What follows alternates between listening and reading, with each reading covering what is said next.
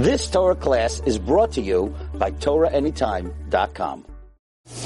Tonight I'd like to speak about giving people the benefit of the doubt when you do research. It's very important. By the way, anyone who needs me out there in dating with Shidduchim or relationship analysis, it's Dr. Cohen. You can reach me at 305-206-1916 from anywhere in the world. I'd like to share a beautiful story with you about a woman who writes, I had finally put my kids to bed and was packing our suitcases for the trip home for Pesach when my mother called. They are interested. My mother said, as soon as I picked up, her voice high-pitched and full of excitement. Who is interested in what? I asked as I emptied a shelf of pajamas and stuffed them in. The Friedmans, my mother explained. I can't believe it. They said yes. Wow, I stopped. What was I doing? That's amazing news. My parents had been dreaming of the Friedman Shidduch ever since it was read the year before when my sister turned 25. It was exactly what my parents were looking for in a boy. A beautiful family and a great boy. But apparently, the feelings were not mutual and the Friedmans were not impressed. The Friedmans were a prestigious family, very Torahic and very well off. Their son had a wonderful reputation and there was no shortage of girls who were interested in him. He was also a year and a half younger than my sister. The odds were stacked against her, but apparently they changed their mind. Why? Why had they changed their mind? Let's hope that everything goes smoothly, my mother said nervously. It would be a dream come true. He's everything that Chani would want in a husband. Just keep davening. Maybe you should go to the Kosel tomorrow morning. They lived in Israel. Are you serious? I said in surprise. We're leaving for the airport in a few hours. Actually, the sister was visiting, and she was going back home to Israel. You are? My mother asked in shock. Then she laughed. Of course. I completely forgot with all the excitement around here. Don't worry. Anyway, I have to go. The shadchan is calling on the other line. I hung up the phone and continued packing, but I could not concentrate. My sister had been in the Parsha for 7 years. And this was probably the most promising shidduch that was ever mentioned. It had to happen. A few minutes later, Chani called. I'm so excited about this date, she said. After I finished squealing, she confessed how nervous she was. Then, of course, we discussed the pros and cons of her outfits, how her hair should be styled, and which shoes to wear. When we finally hung up, I walked around in the fog. I couldn't do a thing. When my husband walked into the apartment, he was shocked to see 6 suitcases, not even filled, strewn around the room. You know that our flight is in 5 hours? He reminded me. And I told him, my sister Chani is going on a date tonight. My husband looked at my face and then at the state of the apartment. That's great, but we have a plane to catch. We got to get home. They had been visiting for Pesach. Rolling his sleeves, he started tossing things into the suitcases. We barely zipped up the last suitcase when we heard the taxi honking outside. We carried our sleeping kids down to the car. The mess would have to wait until after Pesach. I filled my husband in on the details on the way to the airport. And the worst part is while my sister's on a date, we're going to be up in the air and on a plane. May that be the only worst thing that we ever happens to anyone, my husband replied. Amen. And may this be the one. I never liked flying, but this was agony. I never realized how long 12 hours could be. I wonder how it went, I kept saying. They either liked each other or they didn't, my husband would invariably respond. Very funny, I said. That's like saying someone is either dead or alive. She could become a kala, I said, but don't get yourself all worked up. It may not happen, and then you might be disappointed. And she kept telling herself, I can't believe they said yes. This is a shidduch my parents would have been thrilled about when she was 18, but now she was 25. It's really great, my husband agreed. I've heard fantastic things about the boy. Everyone likes him. I know that Chani's an amazing girl, but I just can't believe it. Do you think they have any skeletons hidden in the closet? After all, why would he want to marry my sister who was a year and a half younger than him? Oh please, he groaned, your sister's a great girl, and don't forget they already have beautiful mechutanim and a great son-in-law. Why wouldn't they be interested in your sister? The suspense was unbearable. When we finally landed, I don't know who was more anxious to find out how the date had gone. My husband, who had listened to my nervous chatter, or me. As soon as my phone had service, I called my home. My mother picked up on the second ring. She said excitedly, it was a great first date. They both want to meet again. By the way, I just landed, I continued. Normally I would have been miffed as my parents always picked us up from the airport, but I was too excited to care. We arrived to find the house in complete tizzy. It didn't look like Pesach was only a few days away. My mother was walking around in circles, and my sister was nowhere to be seen. My mother said she went shopping. The second date was scheduled for the night before B'dikas Chametz.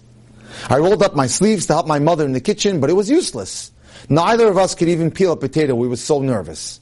The second date was also a success, and the third one was set up for Chol HaMoed. Everyone was high spirits at the Seder, and the men were humming the Haggadah.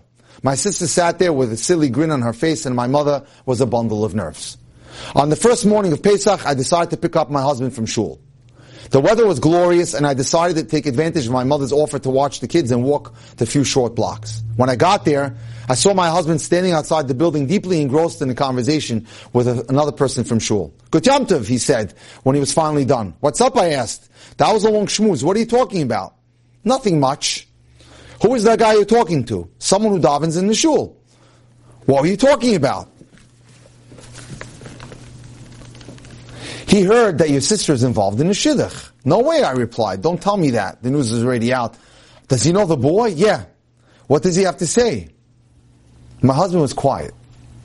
Not much.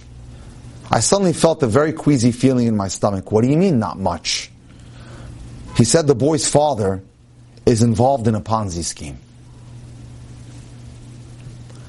What was the name of that guy? Bernard Madoff, right.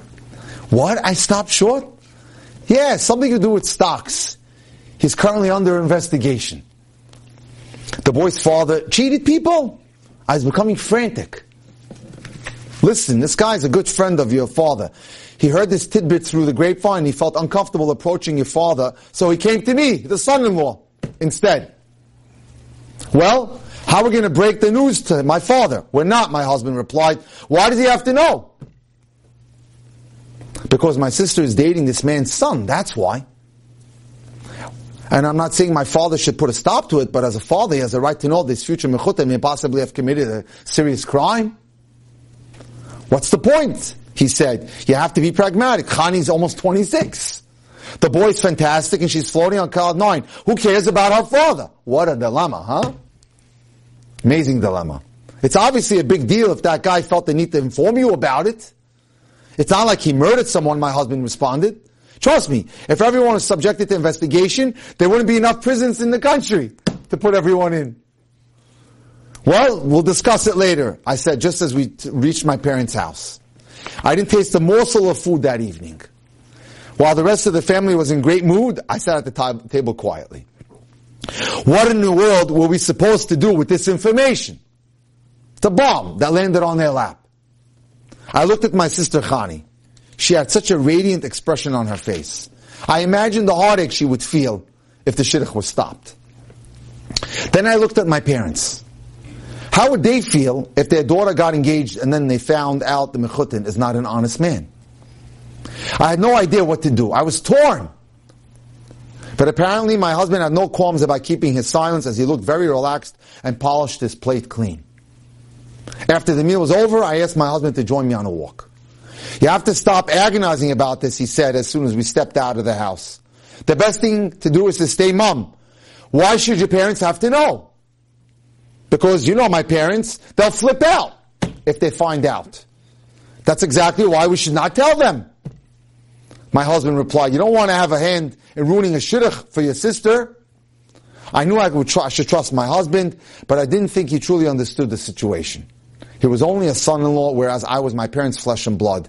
As much as they wanted to see their daughter married, they wouldn't be happy about having been fooled.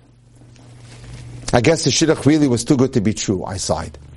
There's nothing wrong with the Friedmans. This all might turn out to be just some technicality, and there's nothing wrong with your sister. I wish I could ask someone for advice, I said. It's Pesach. We can't exactly call someone. But the date is set up for 2 hours after Yom Tov. If I'm going to say something, I have to say it now. Don't, my husband warned me as he headed back to the house. Trust me.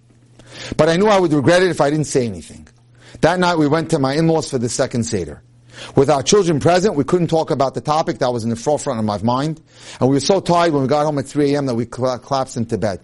But when my husband was out like a light, I twisted and turned in bed all night long.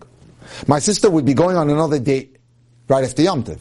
The next morning I woke up with a pounding headache. When I walked into the kitchen, I found my mother and sister in deep conversation. He's so honest, my sister was saying. That's what I like about him. Oh boy, that's all she needed to hear. I shuddered. I'd been so busy thinking about my parents' reaction that I hadn't even considered Chani.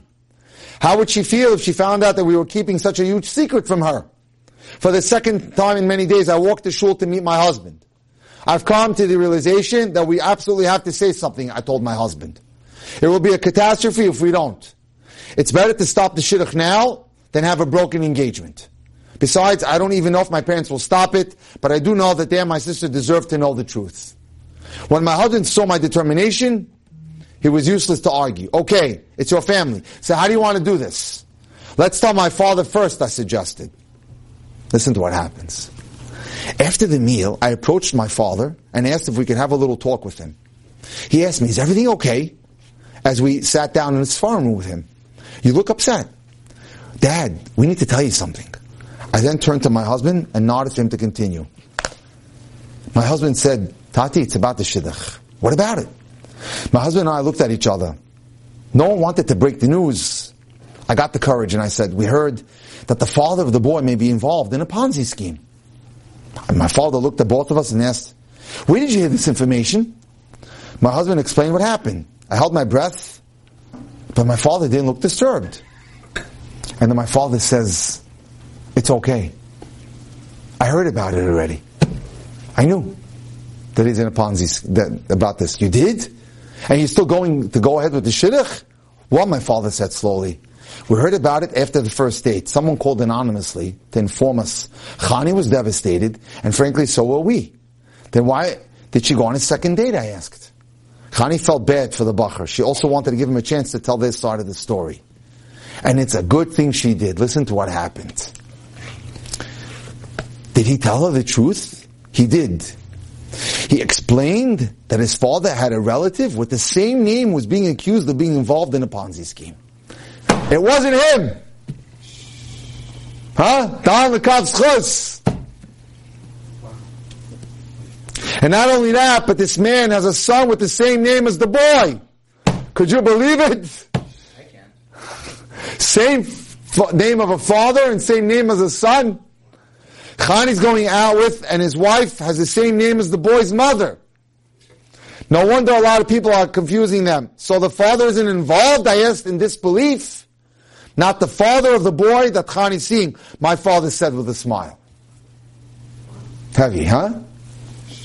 I felt such a huge load came off my shoulders. All of my worrying had been for naught, but I was still glad with my decision to tell the truth. Marriage is for life. You have to lay everything out on the table and let the people decide for themselves. Too many marriages have been destroyed because of skeletons that were discovered after the plate was broken. Huge, subject matter tonight, and it can be debated in many, many ways. In terms of what to say, what not to say, when to say it, etc. But it's something. It's food for thought, for sure. But we have to do our ultimate ishtadlus to do the best that we can in order to research the shidduch before it's too late. But thank God here, the truth did come out. Hashem is, like we said in the earlier story, ultimately the Hashem is the greatest shadchan, and He is the only shadchan, and if a shidduch is meant to be, the shidduch is going to go regardless. You've just experienced another Torah class brought to you by TorahAnytime.com.